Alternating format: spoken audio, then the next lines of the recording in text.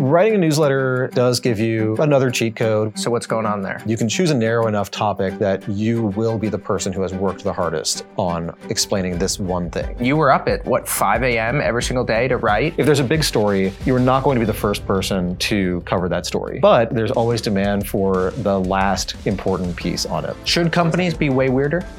In general, yes. If I'm reading about a company or an industry and I start mentally designing an elaborate German board game about it, then I know I'm totally embedded in a topic. I could write for 1,000 years and I would never have that happen to me. My first question for you is, how do you actually track and begin to build ideas? Like, is there a place where you are storing ideas, or how does that process actually work? Sure. So I've gone through a lot of different systems over time, but usually the thing I default to is some form of, there is a big file somewhere that has a long list of ideas. Some of those ideas are literally one sentence, like look into company XYZ. Sometimes it's a question I want to answer. Sometimes it starts as that and slowly evolves into actual paragraphs and thoughts, points I want to make, things I want to link to, things I should read later, things I have read and want to talk about.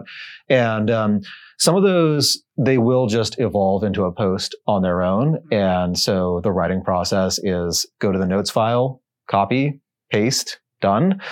In other cases, it's something where the notes I have are just a starting point for a lot more research. And then I'm kind of accumulating research. And so sometimes the research process can be that I start a post and I sort of have a topic in mind and just start accumulating little things I want to say and points I want to make and notes and quotes from things I've read. And then eventually you can kind of hammer that into a coherent final product. That gets annoying sometimes because sometimes my viewpoint changes halfway through, but that's also fun.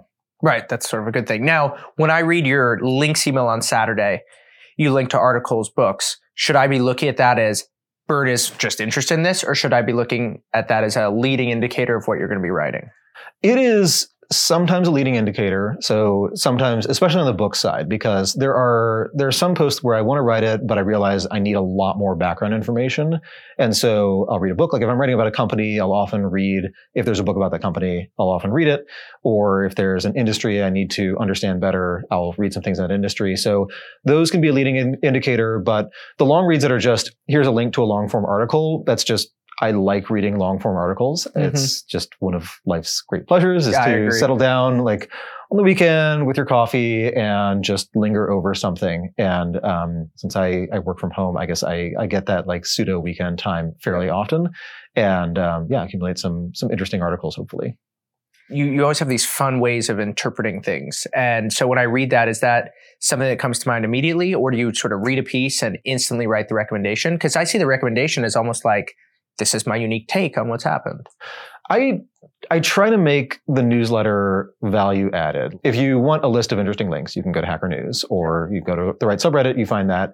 I do want to build in some commentary, and sometimes I think there's a meta point to make about why did this get written versus a point about the content itself. So it's an important way to look at media is to always ask, why did this get written? And if it is a deeply reported story, who was talking to the writer? Why were they talking? Like this is, I wrote a piece about this a while ago about business books, and that there are better business books about scandals than about successes for two reasons. One is that a scandal has an actual plot, and it's basically a Greek tragedy. So you have hubris, and then, you have this downfall, and there's this aftermath, and this person gets punished for thinking they could do more than they could actually do, or for their various mistakes, et cetera. So it is more of a narrative, whereas a success story is like, this company used to be young and scrappy, and now they're a very large corporation with lots of vice presidents of whatever, and their shareholders are happy. That's a good story for the world, not a super interesting story to read relative to the alternative. So that's one piece. But the other thing is, when a company fails, nobody at that company is busy making money. They're all unemployed. So they all have a lot of free time, and they all want to say that whatever happened, it wasn't their fault. So like if you read Enron books, you can basically read books like Smartest Guys in the Room as every ex-Enron employee trying to explain why it was some other part of Enron's fault that Enron collapsed. And some of them will probably be right. Like, I don't think every single person at every fraudulent company was doing all fraud all the time. But you do have to, you have to consider who's talking to whom and who would have an incentive to talk and who wouldn't. If there's like a boardroom coup, well, who on the board is talking to the media? What are they saying? And sometimes when there's a scene in a business book or a story, a news story, and there were just not that many people in the room, then you can actually start to narrow down your list of whose narrative is this based on who would be talking about this. And sometimes it's like, if the story is really embarrassing, if there are two people who were involved in a conversation and one of them comes off looking really badly at the end of that conversation, yeah, it's the other person talking to the media, which again, doesn't mean they're lying, but it does mean that you are getting the version of the story that is most flattering to them. Yeah, I once heard somebody say something to the effect of, when you first start reading an article about something that you don't know much about, you retain 30 to 40% of whatever's being said. The numbers here don't matter. It's the meta point that does matter. And then you begin to understand an industry or a space better, and you understand 100%. What I thought was really interesting is that if you're an expert on an industry, you understand 150%. And the meaning there is that every single sentence, every single paragraph, you can then layer on to a tapestry of other knowledge that you've built. And then you can sort of see through things. You can see what's going on at a much more deep and fundamental level. Sure. I think that's a very accurate assessment. I think the other way to get to over 100% understanding is that if you understand better than the person who wrote the article why they were in a position to write it, like why did someone leak to them and not somebody else? Why are they leaking now and not at some other time? Then yeah, you can get to slightly better understanding than them. And of course, good journalists know that everyone who's talking to them has a reason to talk to them. So they can make some adjustments for that. But depending on your context, you can sometimes make the adjustment a little better.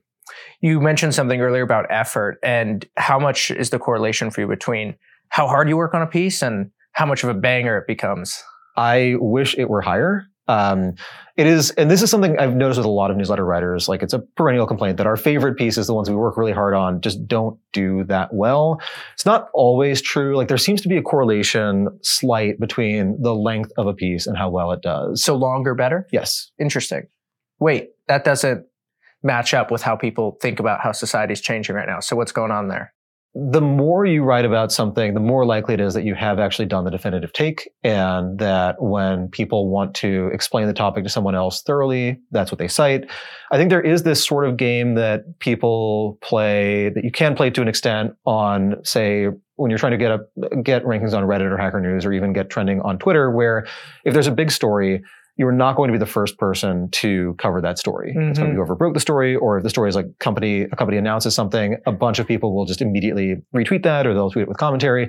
It's very hard to be first, and it's very competitive to be first. It's kind of random at this point over whether it's someone at Insider or someone at Bloomberg or someone at The Verge. Someone will get it really, really early. Right.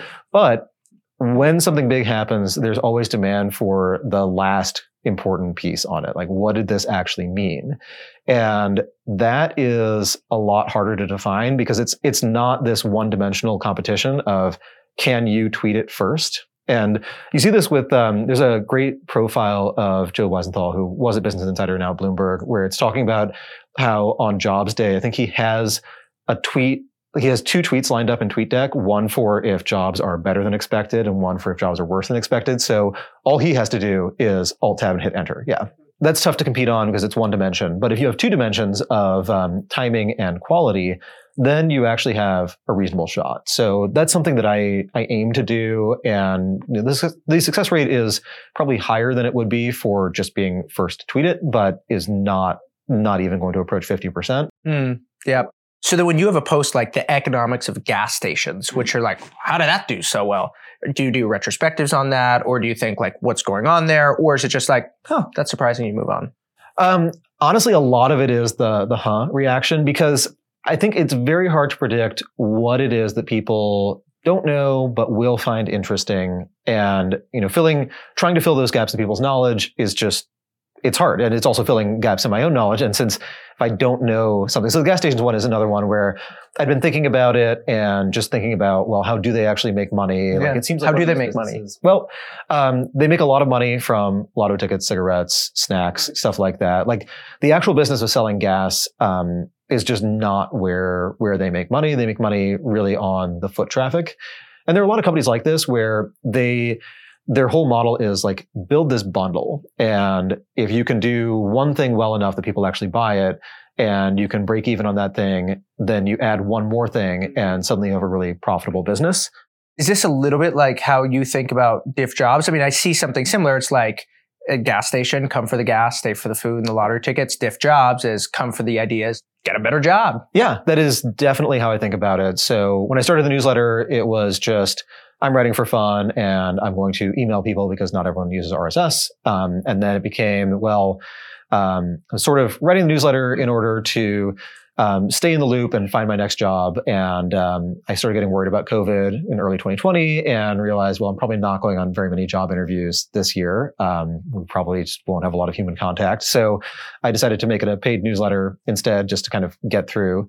And then it turned out that spring of 2020 was just a phenomenal time to be selling content online. Totally, yeah. I think a lot of it was just white collar workers who previously had a commute. So their time at home ends when the commute starts, and then their time at home begins again when the commute ends. So if they start working when they would start commuting instead of when they would get to the office, then they have this extra time, and they're probably going to fill it with something that is like work adjacent, but not necessarily more work.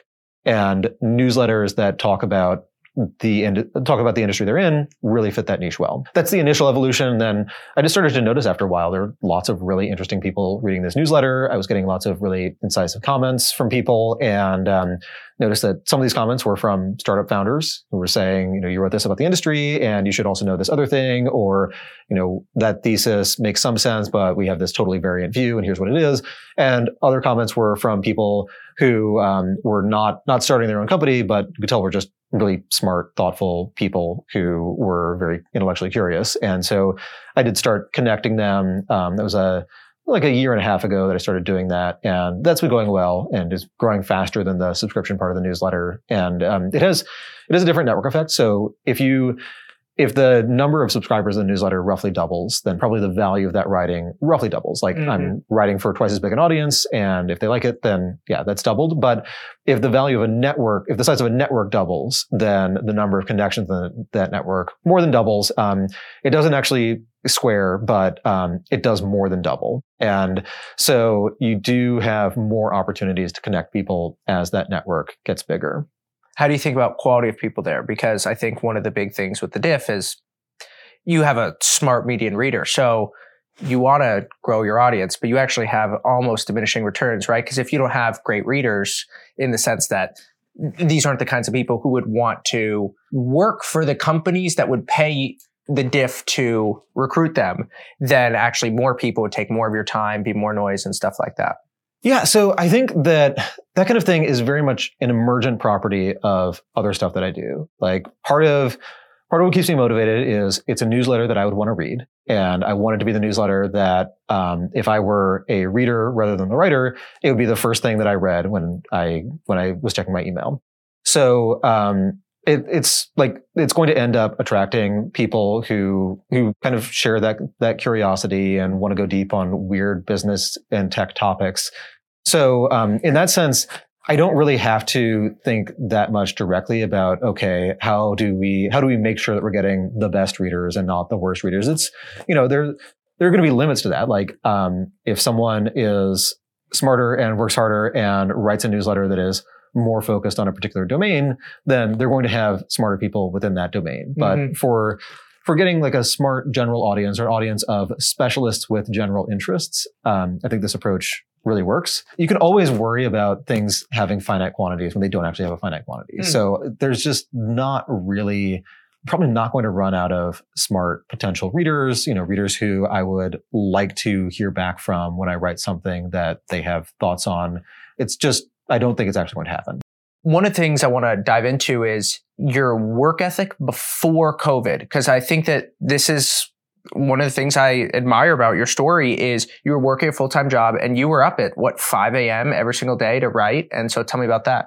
I kind of go back and forth on what to say about schedule because my schedule drifts a lot. Yeah. And I mean, one of the things is just like when it's the new year, people tend to take some time off and then reset. So right now I'm getting up at 5 a.m. every morning, but usually my wake up time drifts like half an hour later every season, and then I reset again.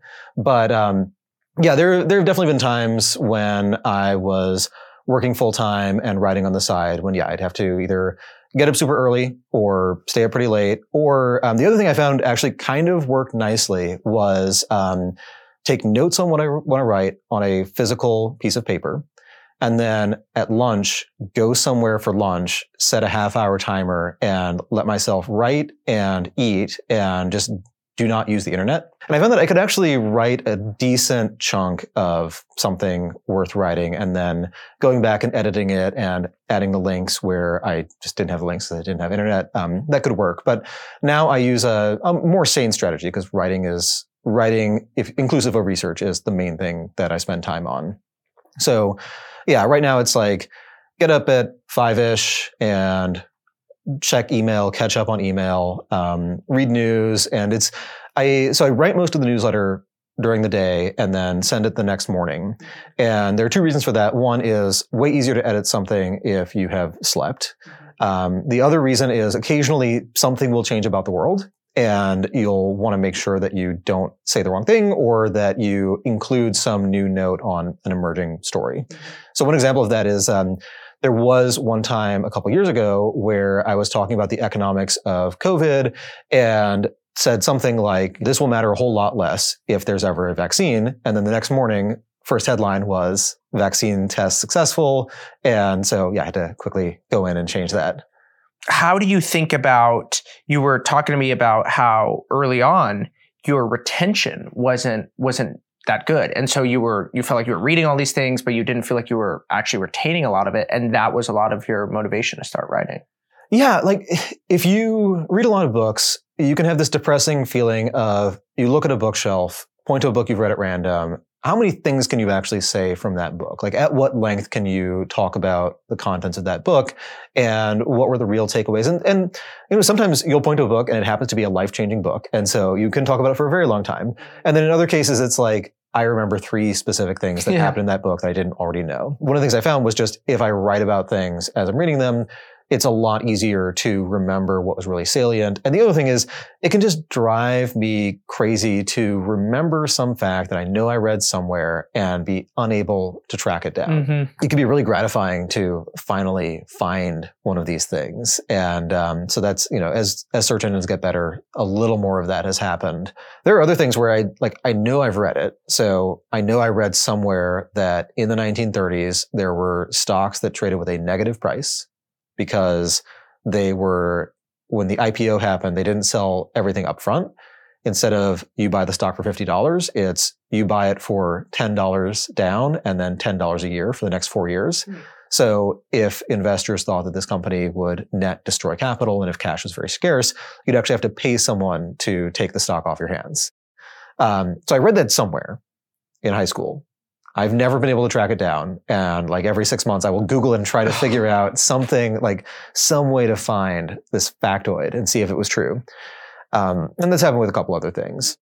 But yeah, writing it down helps with the retention. It also helps to make connections. And so it's kind of my version of spaced repetition is to think about what I'm reading in the context of something else I've read. So are there patterns that hold true? Are there patterns that break? The more parallels you can draw and the more contrast you can find, then the more you get out of the things you read. So yeah, it does improve retention, improves comprehension. Yeah, I mean, I always think of you as sort of this implicit argument for the benefits of memorization. I think that there's a whole idea out there that memorization isn't really that important. Everything's a Google search away. You can always look something up. But actually, when you have things that are really easy to grasp, your intellectual mobility is so much higher. And so you can connect things so much faster. And sure, in theory, you could go find what you need. But when something's just right there versus I'm going to spend 3 days to find this. I mean, the compounding delta in productivity is huge.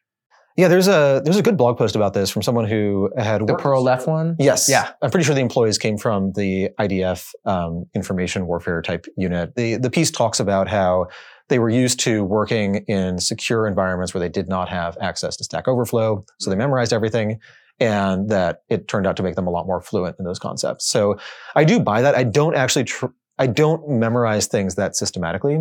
So to the extent that I do memorize, it's probably just volume of information ingested rather than doing an unusually good job. So you have ingested more units of information. You think you don't retain a higher percentage of those units? I don't think I have like a natural ability to retain that much more information. I think, and some of it is like reading a lot in the same domains and doing that repeatedly and trying to find analogies between domains. Like all of those things improve retention without requiring some kind of special skill or some kind of special technique. Yeah.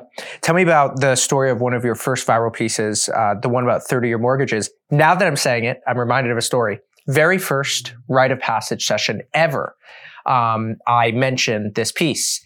And I think that there were like 36 people on the Zoom, and your wife was one of them, and said, "No way, Byrne Hobart is my husband." And it was just one of those, how is the world so small moments.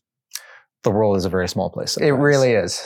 I actually think that it's good to, and this is something I've noticed, I think it's just good to basically assume, especially in matters of work, that you're basically in a high school cafeteria and everybody will hear about everything, because the world rewards people who are in niches so much. And at the end of the day, the people who are talented in any sort of given niche is basically small enough to be in a group chat or slightly bigger than that. Yeah, I think that's absolutely true. And that if you're reading in a given topic, you are, and you're writing in that topic, that after a while, you are very likely to either know a lot of the people or be mutual friends, like have mutual friends with a lot of these people. And then thinking about how to A, traverse that network, and B, how to make sure that you're not actually missing some other talent cluster that you haven't heard about is an interesting and difficult problem. Sitting here as I listen to you, see David Foster Wallace right here. How much do you think about cultivating your voice? Because like when I think of DFW, I'm like, oh my goodness, singular voice. Is that something that you think a lot about in terms of the style, or are you just so focused on substance? I only think about that if someone else is editing me and they take out a sentence that I like. But half the time I think, okay, this is probably a self-indulgent thing to say, so fine, let's cut it. And then half the time I think, no, this is just how I want it to sound. But I haven't tried to consciously cultivate a voice. I just have written a lot, and I think if you write, you do start to develop some tricks and some little things that make it a little bit better than it otherwise would be. And if everyone has a different collection of tricks and the tricks are not obvious, like it's hard for me to read a great writer and look at a well-crafted sentence and just dissect it and say, okay, I bet this sentence started out sounding clunky, and maybe this part got split up and this part got moved away, and maybe this whole paragraph was restructured so this last line could be really punchy. If you don't see where it started, it's hard to see how it got to where it is. But you can tell like it's good, but you can also tell it's distinctive to that writer. And I think everyone's going to vary in how much of a voice they actually have, and it's just hard to force yourself to develop it. I think if you try to develop a voice that's really distinctive, it will be very try hard and embarrassing at first. And it may or may not become good. But I don't know that, but I haven't read very much. I haven't read any David Foster Wallace novels. I've read some of his essays, but I don't know, like if you go back to the beginning, does it feel like he's really, really trying to be what he became, or does it feel like he was just being himself? And if you read something from when he was 20, he sounds like a 20-year-old who is good at this, but is not what he would become. I do know this. He was obsessed with the specificity of his writing. So he won't just mention a tennis racket. He'll mention a tennis racket from 1974 where the strings had this quality about them. This was the brand, this was the make, this was the year, this was the color. And at the University of Texas Library in town, they have all of his notes. And I've actually only looked at the digital archives, but you can see him writing on eBay listings and looking at the descriptions and then pulling the description of the eBay listings into his actual writing. And so there's a lot of work that I know went into that. That is certainly some kind of voice. And I think that Venkatesh Rao has my favorite line about David Foster Wallace. Most writers, they look at what's happening and they have like an iPhone picture.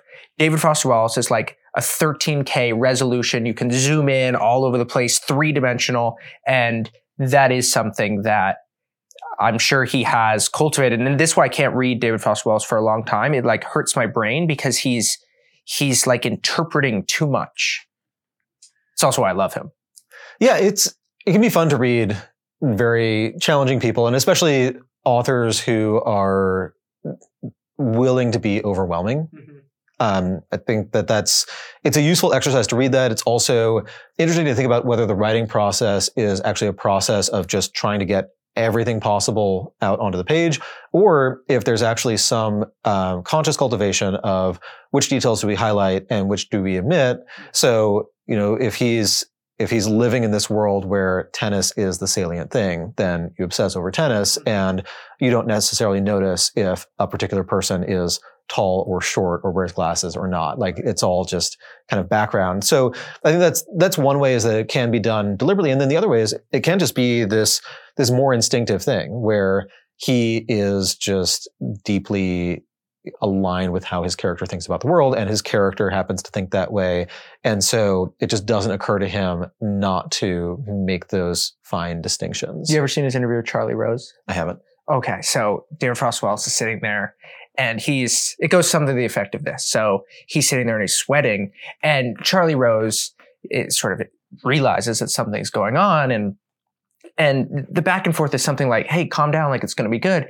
And David Foster Wallace just goes, do you realize how many people are going to see this? There's going to be millions of people who are watching me right now. Like, if I go like this on my face, like all these people are going to see this. And so my read on David Foster Wallace is he was so self-conscious, and then also had this way of like understanding how many people were seeing him and sort of judging him and looking at him. And he was running that loop in his head so intensely that he's like, what am I doing? How is this going to be interpreted by this person, all these other people? That just sort of drove him crazy. And something about that cognitive awareness in him was far beyond most people. I think that sounds like a reasonable assessment. And I think the world abounds in trade-offs. And one of those trade-offs is if you are extremely aware of emotional states and very aware of your own emotional state and very aware of other people's emotional states, you can write some really interesting fiction. Yeah. But you're also you still have that problem. And you might go insane. Yeah. And if the result of writing that fiction is suddenly a whole lot more people are aware of you and they're thinking about you and talking about you and you know it, then yeah, it can end up in self-limiting to various degrees of drasticness. Yeah. One of my favorite ideas from you ever is smart people read. And what I've added to this is smart people read, your point, and smart and successful people read the most. And this is in contrast to video, which has become so common. And we can talk about the benefits of video later, but why did you write that piece? I feel like there can be amazing documentaries out there. There can be amazing video tutorials, but in general, it is just very hard to match writing the written word for information density. And it's very hard to match it for these affordances like being able to backtrack a paragraph, backtrack a page, being able to control F if you have a digital document, being able to highlight and things like. All of this is so much easier to do with the written word. There's a different kind of zoning out with reading rather than with video, where if you zone out with reading, you are fully immersed. You will sometimes lose track of things. And I think this happens to anyone who just reads for extended periods, is you realize I flipped through 3 pages. I don't have any retention of this. I just went off on some tangent based on something the writer was saying. My eyes were still moving, so I didn't notice. Right. All the time. Yeah. I'm glad I'm not the only one. Yeah, it's a hazard of reading. But when I read about very successful people, there's a lot of their time is spent reading, and a lot of their communication ends up in the written words. So, Amazon has that famous setup of the 6-page memo where it's 6 pages with an asterisk, because you can have many, many more pages of appendices and of data tables and things like that, supporting charts, whatever. But that a lot of their management, a lot of their ideas are built around, we're going to write a concise, well-edited memo that has just been brutally beaten into perfect shape, such that it is extremely clear and direct what we're doing, why we're doing it, what metric we're trying to fix, what is the metric of success, who is responsible for what, such that there's no ambiguity. And it's just easier to do that with a page of text. And so the standard story with Amazon when Bezos was there was everyone sits down at the table, everyone reads the memo, and they make their notes, decide what questions to ask. And the meeting doesn't start until everyone's done. And Bezos is always the last one to finish, which I don't think is because he's a slow reader, naturally. I think that he's some combination of, 1, being a careful reader, 2, just signaling to people like, it's not a race. Please don't skip what turns out to be a crucial paragraph. And that if the memos are written very concisely and directly, there isn't going to be anything you want to skip over. And then if you go back to Microsoft, like, they had lots of smart people. There's actually a New Yorker article from years ago where the journalist, I think it's written probably early 90s, where the journalist has started emailing Bill Gates. And he says that Bill Gates would send him these multi-page emails like a day after getting the initial email. And you realize that that is how Bill Gates was running Microsoft, was get questions and think through them thoroughly, and then answer at length, and be sure to have lots of supporting information, and be sure, like, the nice thing about writing versus talking is you can go back and you can change the order of things. You can eliminate the extraneous things or put them in footnotes. That's what I do. You can figure out if there is something that needs to be emphasized more, or something that just needs to be cut out. And I think, especially if you are a tech CEO emailing a journalist, thinking about what things you don't actually want to say, not because they reflect poorly on you now, but because they will be damaging 10 years from now when your company is bigger and more powerful and more threatening. And this is actually like how a lot of companies get in trouble, is that they start out super ambitious and they say the kinds of things that very ambitious people say about world domination and crushing the competition and whatever. And then they stop saying that, because you can't say we're going to crush the competition. And in fact, a lot of these companies will train people internally, like, don't use the term market share, don't talk about competing in competition, focus on the customer, just don't put it in email, which of course looks bad because now you have a PowerPoint saying, don't say all these things. And you've literally said it. Yeah. But they still have said those things in older communications. So that's often what comes back to bite them. I want to give you a chance to give you a quick point on the tacit knowledge point with reading. And then I want to get into what some of the other ways that companies do internal writing are. So I know you've worked with Stripe, and I want to hear sort of what that landscape looks like for business writing, comparing it to Amazon. Sure. Yeah. So the tacit knowledge point is, so I'm a big champion of reading over video for just general information. There are categories of information where video is clearly, obviously superior, and a lot of those are tacit knowledge. So in my case, the very common use case is building something for the kids that I have purchased in a disassembled state and I need to actually build. My shape rotation skills are not quite up to par for some of this stuff. And so it's a lot easier to just look at the YouTube video, see what people do, and, rewatch whatever the tricky, weird part is, where like you hold on this while stretching this, and then you push that button and then it just pops into existence. So it's good for that. And I think that means that, YouTube is really good for a lot of very practical, either like home maintenance type skills or blue collar skills in general. Where the classic how to blank.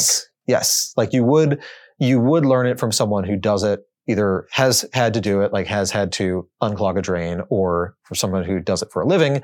Now you can learn a fair amount of it from YouTube. So I guess what that amounts to is, like, if you think that the world is going to, that the US and the world will continue to get richer and that we'll consume more services, we'll have more of these like products that are produced by a small group of people and then consumed globally, you want to be a reader. If you think the future is actually a future where a lot of globalization unwinds and a lot of the stuff that we implicitly outsource to the rest of the world, like buying, we buy cheap, fairly disposable appliances and stuff because we could just replace them. But if we were buying stuff that had to last for 20 years, we'd have to learn how to fix it. So if you're more pessimistic, then definitely be a video person. But yeah, if you're more optimistic about economic growth, and about like the current kind of economic growth continuing, be a text person. Let's talk about the different companies and sort of the landscape of memo writing. Yeah, sure. So I think a lot of it's hard to get the flavor without being inside the company. And some really interesting companies have not quite gotten big enough that they've gotten sued and had all this stuff spill out or had some of it leaked. But what I think you can see is that there are some companies that are building kind of a references culture, and then some that are building a more of a live communications written culture. So someone like GitLab, they've been full remote since the beginning. And they have this really cool wiki where it's basically all of their internal processes. You can read all of them. And that stuff is pretty static. And so it does make sense to have it as a reference. It does mean that the people who are doing those roles can be swapped in and out more efficiently. So if you need to add a customer support team in a new language that you didn't previously support, like a new human spoken language you didn't support, you know roughly what the procedures are, you know what some of the problems that can arise are, you know what the right team structure is, et cetera. Or if your head of X leaves, hopefully there is extensive documentation on what the head of X needs to do. And then the people who report to that person also have corresponding documentation on what they should do. So the new person can spend a while getting up to speed, but they know roughly what to do, and there are hopefully no loose ends. So I think that's one version, and that can work well, especially in a company that has to do asynchronous communication and that is remote and that expects some employee turnover. And then the sort of Microsoft-y and Amazonian model, that seems more about communication around discrete decisions. So it's actually less about we're going to create reference documentation that we will then look at, and that will be where the knowledge lives. It's more like we're going to think this through, and the place where the knowledge ultimately lives is in the heads of people who are making decisions. So we're actually loading a bunch of useful data into RAM and then sending people forth to make decisions that partly reference that data or reference those mental models. So I think those are different ways, the like long-term storage versus working memory models of writing. Though the working memory model of writing does feel wasteful because you spend a lot of time getting a draft into shape, and then people read it, and sort of the better it is, the more people just don't ever have to read it again. Like, they got the point.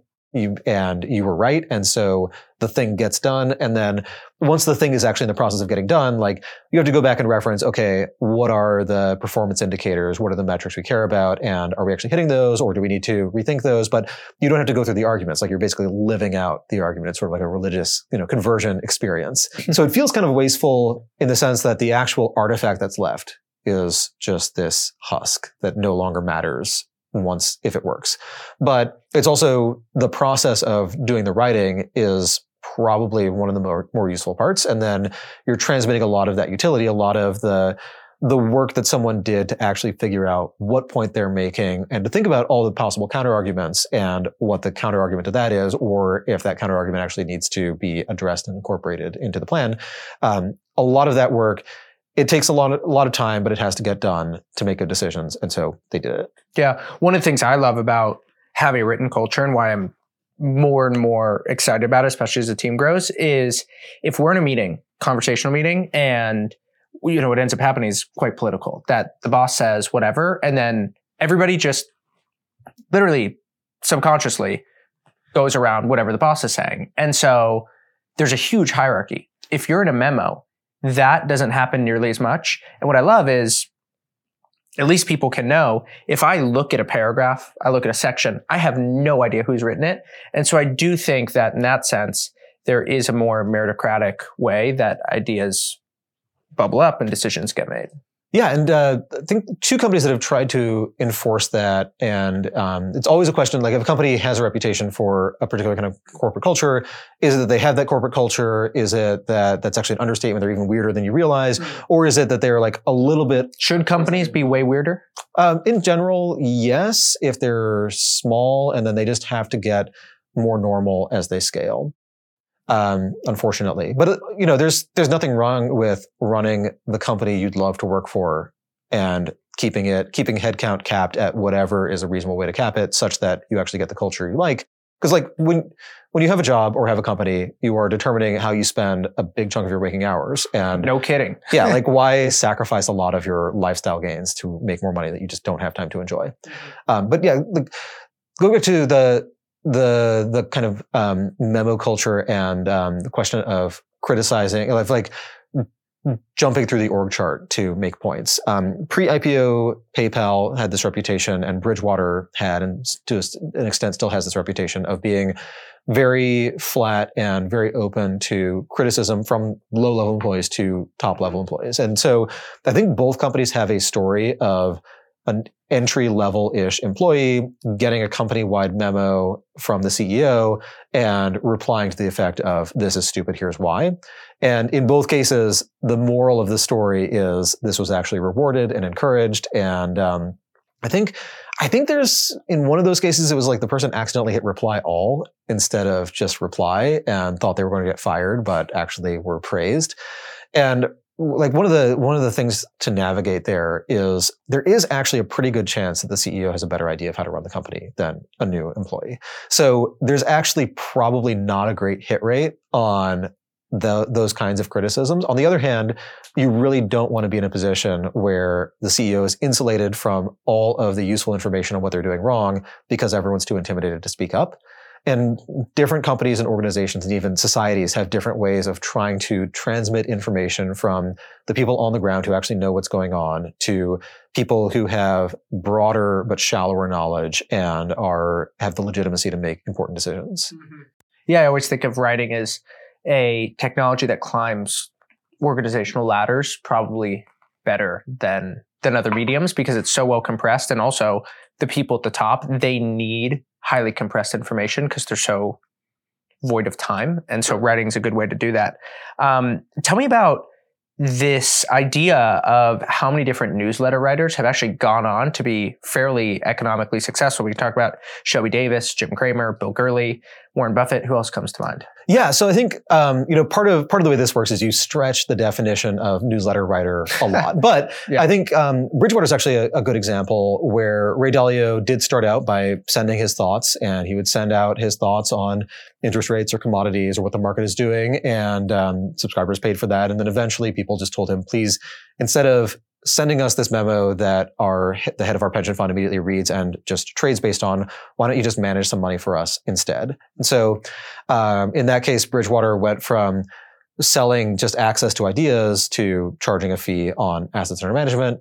Bill Gurley has had an interesting career background where he started as an equity researcher and then had a separate newsletter, which I think was originally distributed by fax, but it was just his thoughts on the industry, a little bit more informal than your standard 40-page research paper with lots of charts and graphs, but also just a lot more direct. And that helped him out. There was also Seven Rosen was an early VC fund, 80s VC fund. They were also newsletter turned venture fund. Charles Schwab wrote a newsletter briefly before starting Charles Schwab. So yeah, people have done that transition. And I think part of it is that newsletters they have broad reach. They have high surface area relative to other businesses. You can get some attention and build some branding in front of a lot of people without having a huge business behind it.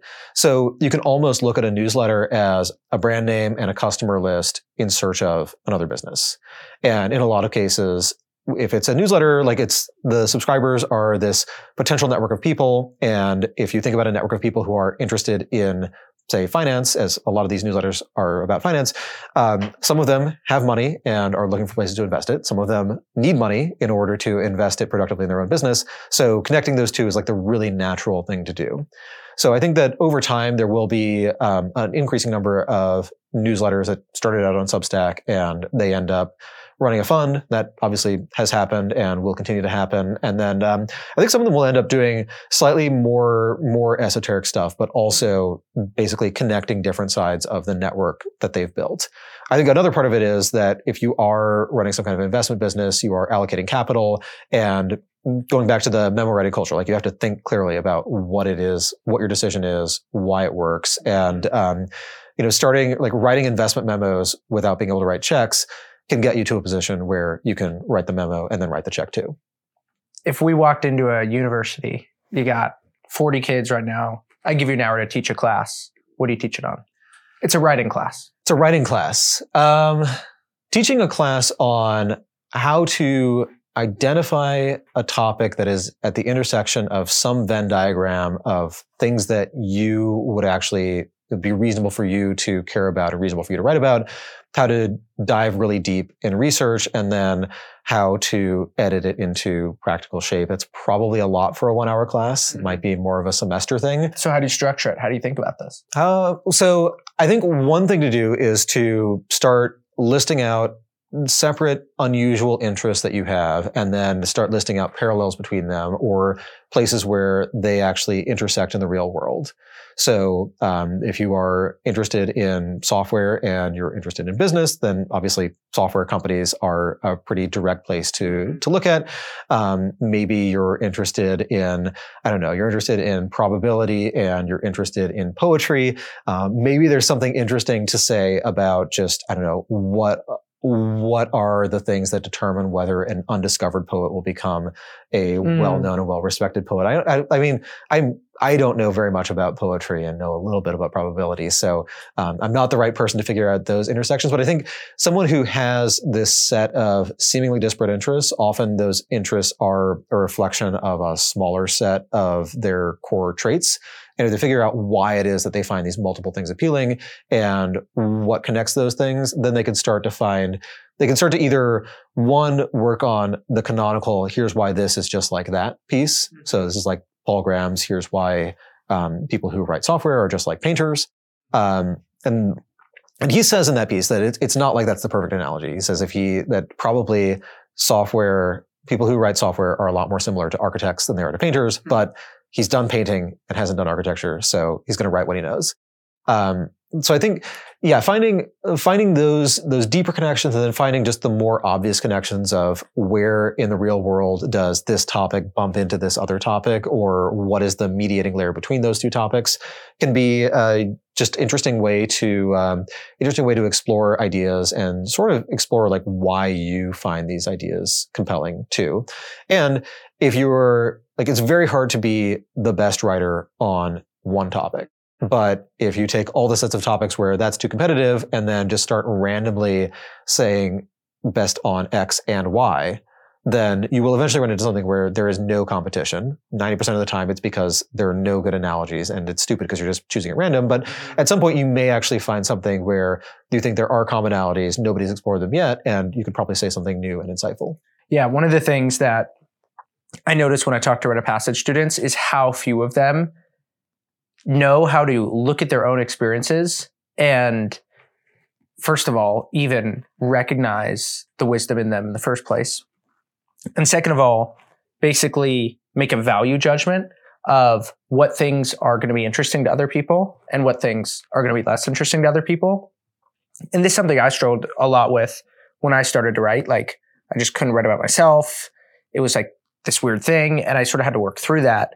But I think that what helps me a lot is if I'm out with a friend, we're at the bar, we're hanging out, going on a walk, they'll say, oh, that's really interesting. And they'll help me validate whatever that experience is. And then often I can take some kind of experience and I can use that as the basis for my piece. And I can say, what's the punchline? What's the takeaway? What can I connect that to? And over time, that's become a better and better way to find writing ideas. And basically, anybody over 40 who's halfway successful is going to have a bunch of personal experience that they can draw from, but they just aren't seeing it. Yeah, I think one of the other takeaways is like find friends like that friend who can tell you, wow, this is actually really interesting. That is a trait that it's useful to cultivate among friends. Because you don't, like everyone, I think we sort of overestimate how similar we are to people in some ways and how different we are in other ways. And part of that similarity overestimation is just, you've actually lived your life. Like it's a thing that's happened to you. If it looks improbable, it could look really improbable to someone else, but of course it happened with probability 1. So to you, a lot of stuff that actually would look like surprising or like, wow, you had a lucky break, and it's amazing you were able to take advantage of it that way, or you must have worked really hard on X. Like to you, it's just stuff you did, and it can be a little bit too easy to miss what how someone else's life would have gone. And I think, like, turning to the wisdom point, I guess one of the ways to think about wisdom, one of the intuition pumps there, is just asking someone, of the big decisions they made in their life, which of them would they make exactly the same way today? Which of them would they make differently? How much of that is new information you got? And how much of that is just like knowing what you knew then, you would actually do something totally different? Because I think for a lot of people, either the answer is, I would have gone to a different school, moved to a different city, married someone or not married them or whatever it may be. Like, some of them will have answers like that. And then for other people, if the answer is like, no, I like my life, I wouldn't touch anything because it's actually great. Like, that is its own kind of wisdom, because at the time that you're making those decisions, you don't actually feel like, I'm making the decision that's going to make me a life so good that I would do anything to prevent a change to this status quo. So in a sense, that's its own kind of wisdom. Not sort of world transforming wisdom, a very mellow sort, but it's there. Yeah. I like this line. Probably 10% of my topic and conclusion sentences are things I type up wearing only a towel because I wrote them in the shower. Talk to me about that. Yeah, I think it's a common thing that you can work an idea, like actively work on it, and you can work on a piece of writing or a piece of software or an investment thesis or whatever. But if you're working hard enough on it such that like a lot of the ideas are floating around in your head, you haven't had time, your brain hasn't had time to defragment and, put them back in storage. So they're still there. But if you sort of leave them alone for a while and go do something else, you can't help but have more stuff occur to you. So I do have that sensation a lot. Taking a break, like in the shower or working out or walking or like getting the kids ready in the morning, where I'll realize that I'm still sort of working on something in the background. And then when I get back to writing, I know what I'm starting with, what I'm concluding with, or at least know something new and important to add. And I think there's, a lot of people try to engineer that into their life, but you need to get the right level of distraction. So I don't think it really works to go from, I'm writing for a while, to I'm going to take a break to answer emails and then I'm going to go back to writing. The email thing is just too close. And I think it's just taking one set of text-based information out of your head and replacing it with another set of text-based information. So you just don't have the space for these idea collisions. But I do think that, if you don't know how to start a piece or don't know how to end a piece, probably taking a walk is better than trying to write 10 increasingly frustrated topic sentences and rejecting all of them. This one of the things that is really surprising to me about writing is how when you're in a piece, what I mean in a piece, like there's something that happens where you're just inside the piece. The piece it's like a surround sound effect that you are existing inside of. And I was speaking to a friend's mom. This was 4 or 5 years ago. And she was really depressed. And to work through that depression, she started writing a poem every single day. And she looked at me straight in the eye and she said, yeah, I wake up every single morning and I have the whole poem written at this point. And it's like this background process that happens in her head. She doesn't even think about it. And that's just like you in the shower. It's like somehow these things click into place. And I remember Ben Thompson saying something to the effect of, I have literal sentences that are actually written and I just sit down on my computer, I write them, they're there, and then other things sort of morph around that. Yeah, I've definitely had that sensation. I think on the idea of like being totally embedded in a topic, that for me, the two indicators of that are, one, dreams about it. That is a very good sign that you're spending probably about the limit of your attention that day on that one thing. And the other one is, if I'm reading about a company or an industry and I start mentally designing an elaborate German board game about it, then I know like I'm getting to the point that I sort of know what the moving pieces are, and you can sort of abstract it out and think about what strategy looks like in that environment. Why do you think you're so good at that?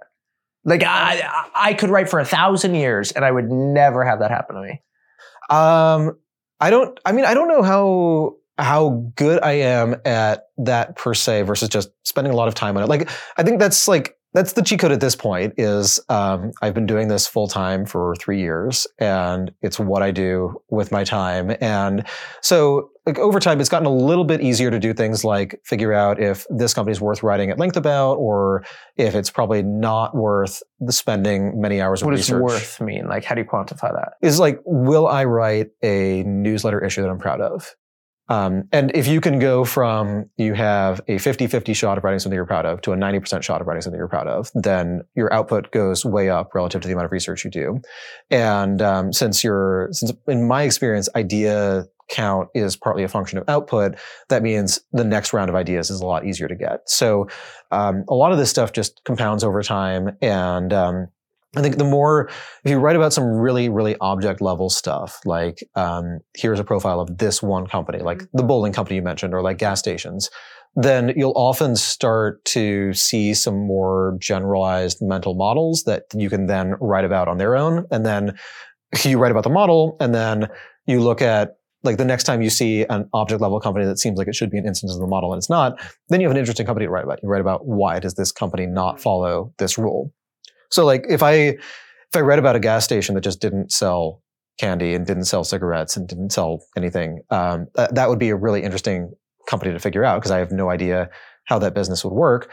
On the other hand, you can look at like some companies have started doing gas specifically to get the foot traffic, and then companies that are doing EV chargers, like the EV charging is really, really good for any kind of business where it takes like 30 minutes to consume the product. So like Starbucks is going to be a big part of the EV rollout because you can charge your car, drink coffee, and then when you're done drinking coffee and maybe lingering over either a snack you bought at a markup or I don't know, even a physical newspaper if you're that kind of person that you bought at a markup, like you can, they generate revenue from that traffic. So they'll do it. But like looking at the specific companies, figuring out what the broad lessons are, and then looking at whether or not those lessons fit somewhere else is just another thing with compounding returns. Mm-hmm.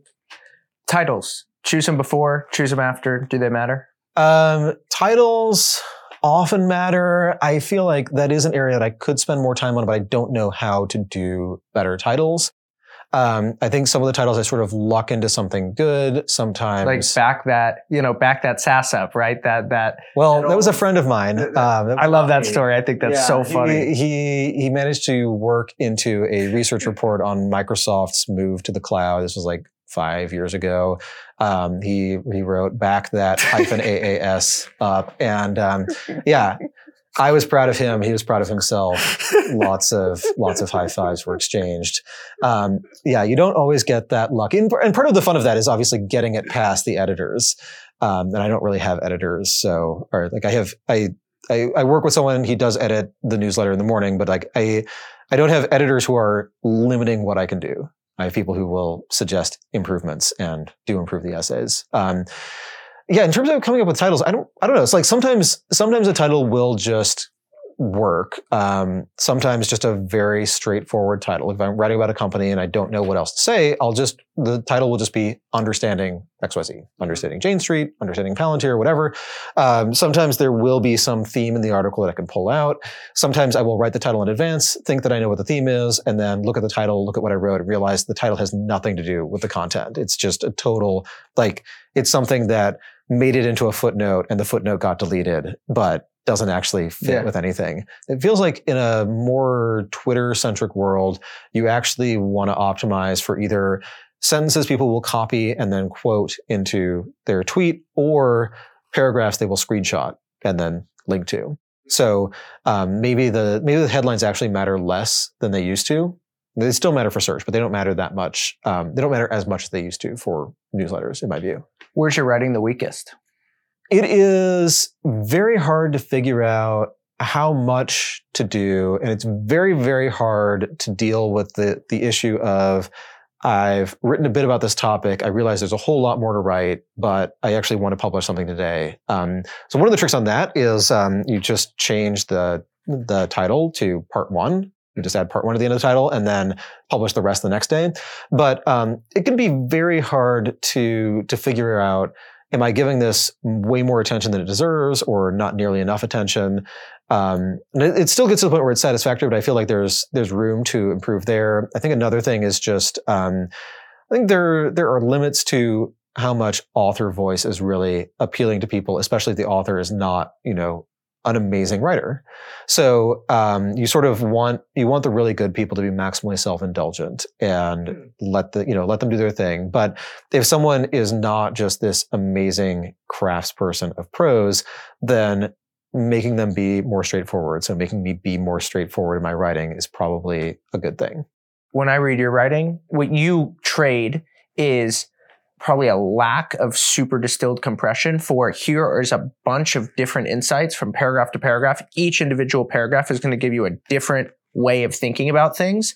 Whereas other writers will have, here's one phrase, and then I'm going to sort of unpack that the entire time. You're not like a memer as much as like hey, here's like a machine gun, a pop rocks of different ideas. Part of what I benefit from in this case is that there's just so much writing about tech and finance that I can skip a lot of the preliminaries that would otherwise be necessary. So, I don't have to explain to people what AWS is. I can just go right into writing about cloud computing and people will know the context.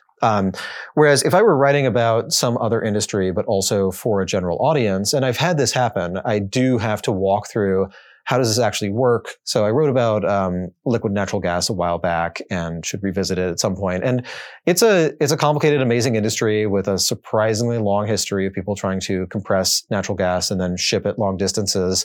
But it's also something where I had to balance between, one, how much technical explanation do people have to know? Two, if I do explain it in great technical depth, am I more likely to be informing people or more likely to get an angry email from someone who's been in the LNG business for 30 years and reads my newsletter and says, you have no idea how this stuff works.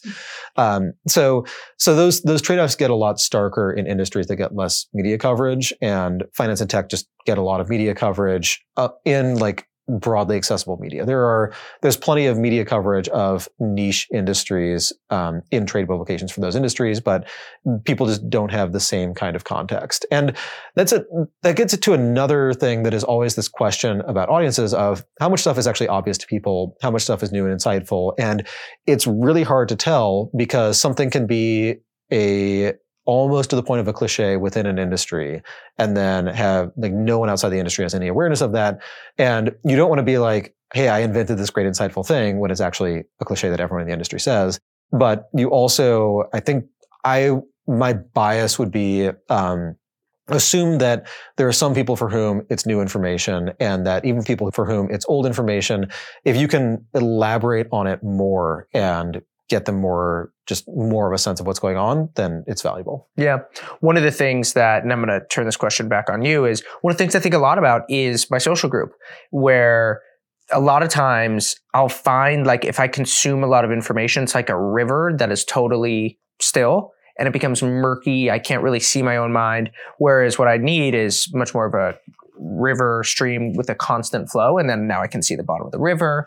And what I need to do is just talk about ideas. I think of conversations as an algorithm for randomness. Like I always look back at conversations and say, oh, wow, I've never had that thought before. And I get the randomness plus the feedback, which allows me to come up with ideas. And then there's something about the back and forth of conversation where you could build on something. And so I'm super conscious about my social group. And how do you think about that? How do you think about the people you surround yourself with? Like, do you try to like intentionally create interesting conversations? Surely you optimize for interestingness at some level. So what do you do? Yeah. So writing a newsletter does give you another cheat code, which is people who know the topic will get the newsletter forwarded to them, or they're already readers. They will respond. They'll give you useful feedback. And it's generally, they will have a lot more context than you about why a decision was made or why something works or why it doesn't work. They will also just have more broad context about the question you're trying to answer. So I find that really valuable. I think that, talking to people and trying to test out ideas, trying to get what is the case against this is really effective. So, finding people who are less likely to tell you that all your ideas are great is good. And other than that, I think like going for breadth is a really good idea here because you really don't know what other people know that you don't know because you don't know it. So I do try to, I try to like stretch the content of the newsletter a little bit and talk about things I'm less certain about, specifically so that I can hear from people who will help me refine those ideas and get better at them. Other than that, like I'm just personally not that extroverted, so I'm just not in the business of really crafting and refining my social network. People ping me more than I ping them. Mm-hmm. So I guess I've done it indirectly by writing, but that's part of why I write, is that it is good to talk to people. It's good to talk to people you wouldn't otherwise encounter. And one way to do that is for them to find the writing. Yeah. Let's close on a conversation about work ethic. You at one point said to yourself, I'm going to make sure that if I am in a domain, no one's going to beat me because they worked so much harder than I did. And I really admire that. I think that you've written before that it's only at the extreme tails that talent becomes the differentiator. And basically everywhere towards where, 0.00 on the graph, actually it's effort that really pays off. And so let's talk about effort. We'll talk about the Protestant ethic and we'll see where we end up. Yeah. So, that is true. And I think like one of the takeaways from the whole, like, I don't want to be outworked by someone who I think is just not like, I think I could do a better job if I worked as hard. There's a limited amount of time. So the first takeaway from that is there are not going to be like 10 things you're really great at. You should probably pick one. I think another caveat on that is family. Like I don't want to be really, really successful because I completely ignored my wife and kids and they don't know who I am or something. You can take that too far, but I think within those domains, like, yes, picking something where you think that you can plausibly work hard and be among the best at it, or like if someone is better than you, it's because they were going to be better than you pretty much no matter what, I think is a good thing to do. I think you can treat that on a macro scale, but on a micro scale, it's actually in some ways more useful because you can say that for a given topic, you can choose a narrow enough topic that you will be the person who has worked the hardest on explaining this one thing. Like, if you're sufficiently narrow, you can just do that. Like Caro and Lyndon B. Johnson. Yeah. I mean, he chose a guy with a big personality. I actually finished Master of the Senate last night, literally. Oh, nice. That's a funny coincidence. Yeah. And yeah, he definitely went. What do you take from Caro's writing? That's a good tangent. There's this funny thing where Caro keeps quoting LBJ's line from when he was coaching a debate team, or LBJ would always tell them, if you do everything, you will win. And LBJ would do that. He would do everything, go all out. People would say things like, I didn't think it was possible for someone to work that hard, and just pulls at every stop and gets it done, whether it's winning an election or stealing an election or getting a civil rights bill passed or getting a guy who is unfriendly to the natural gas industry not nominated for a position that allows him to regulate natural gas. Like he went all out and really made things happen. And Caro obviously does that too. Like he moved to different places just to be close to people who were close to LBJ. I think he lived in the Hill Country in Texas for 2 years. Yeah. So like he got to know these people. When he goes into first person-ish and like talks about I guess he doesn't go first person. When he talks about his interviews with people in line in the text, which is an interesting stylistic decision, he will sometimes make it clear that this person was talking to him because they were developing dementia, and that had they known better and been a little bit sharper, he would not have been able to get certain information out of them. In other cases, he makes it clear that this person waited until LBJ was definitely dead and only then was willing to talk to him about what Johnson was like.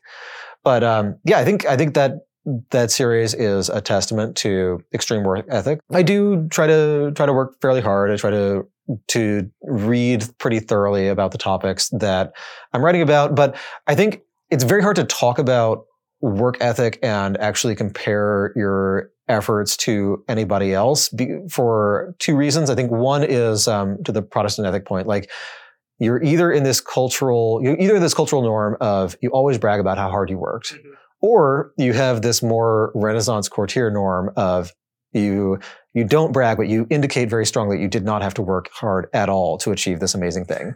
And you don't know if the person you're talking to, you don't know which of those camps they're in. And you can imagine two people who put exactly the same amount of effort into something, and one of them just like always sounds exhausted and is talking about how agonizing it is. And the other one says it was easy, and they're doing the same thing. So that's one piece. I think the other piece is just subjectively, I don't know whether working hard or putting effort into something feels like this mental struggle, or if it feels like this is a very easy next thing to do. Because you'd have to assume that like people who are ultra marathon runners, they're obviously trying hard, but they are probably wired such that they don't have to exert as much mental energy to keep going after the 20th mile compared to the average person. So there's this question of how much harder are they trying versus how much harder do they have to try, and you will never know. No one will ever know, and you will never know if your internal struggles of whatever kind are more severe than somebody else's or less severe than somebody else's. You just know that everybody has some kind of struggle. So that's sort of how I frame the effort discussion. And I think that, especially for someone who's like a knowledge worker, a lot of the work is either reading things people have typed or typing things into a computer. So that's like, it's just, there's this long Ouroboros of keyboards and screens, and it keeps feeding back on itself. The big thing with maximizing output is just avoiding distractions. And one of the ways I think about it is like Twitter is not going to be any less addictive a year from now, and social media won't be any less addictive, and the games won't be any less fun. That stuff is always getting better. It's somebody's job to make that distracting such that you don't spend an incremental 15 minutes on work when you could spend it on something else. So finding ways to resist that and ways to plan out your day. Part of what I try to do is just block out my day into times when I have calls, and you have to be fairly focused for those, or times when I'm definitely doing deep research. But when I look at the rest of my schedule, I realize I can't mess around because I will literally run out of time. Like it will be 4 p.m. and there's nothing else I will get done that day until 8 that isn't already spoken for on the calendar. It's either I have other calls and meetings, or I have emails that have to get sent by the end of the day, or kids are home and I want to spend time with them. Like there is no other time until the end of the day. And if you get up early, the end of the day is not like this endless expanse the way it was when I was 20, where it's like, wow, it's 8 p.m. I have another 6 hours to do whatever I want. It's like, no, it's 8. I'm very tired and I'm going to read a book and go to sleep. So managing it, like at this point, that's my strategy, but I've noticed that the distractions keep evolving. They keep getting better. And so the strategies have to continue evolving too. But being in a field where I get daily metrics on how many people read it, I get direct feedback from people saying, this is brilliant or this is stupid. Often the volume of that feedback is more predictable than the direction. So if I get like 5 comments from people praising something, I will probably get 5 comments from people hating on it. And if I get no comments, it's very rarely one-sided. I really don't know why that is, but it's true. So like I get a lot of feedback, and that's actually very motivating. Just knowing that the next piece is either going to go out to slightly more paying subscribers or slightly fewer. And it's going to be read by either slightly more people or slightly fewer. And it's also building this big corpus of things I've written that I can feel good about, that I will continue to reference and continue to think about. And I know that over time, it's very hard to predict what kind of writing will influence who and in what way. But if you write enough and you have a big enough audience, at some point you will hear from people who will say, I really liked that thing you said about X, and what my mental response is, I do not remember saying that. It was probably somebody else. And then I'll Google it and realize I did say it. I just forgot about it. That does happen. And that's extremely gratifying. Like writing something that even very incrementally changed someone's life, but that you don't actually remember writing, is a really surreal feeling, but a good one. Byrne, thank you very much. It's a pleasure.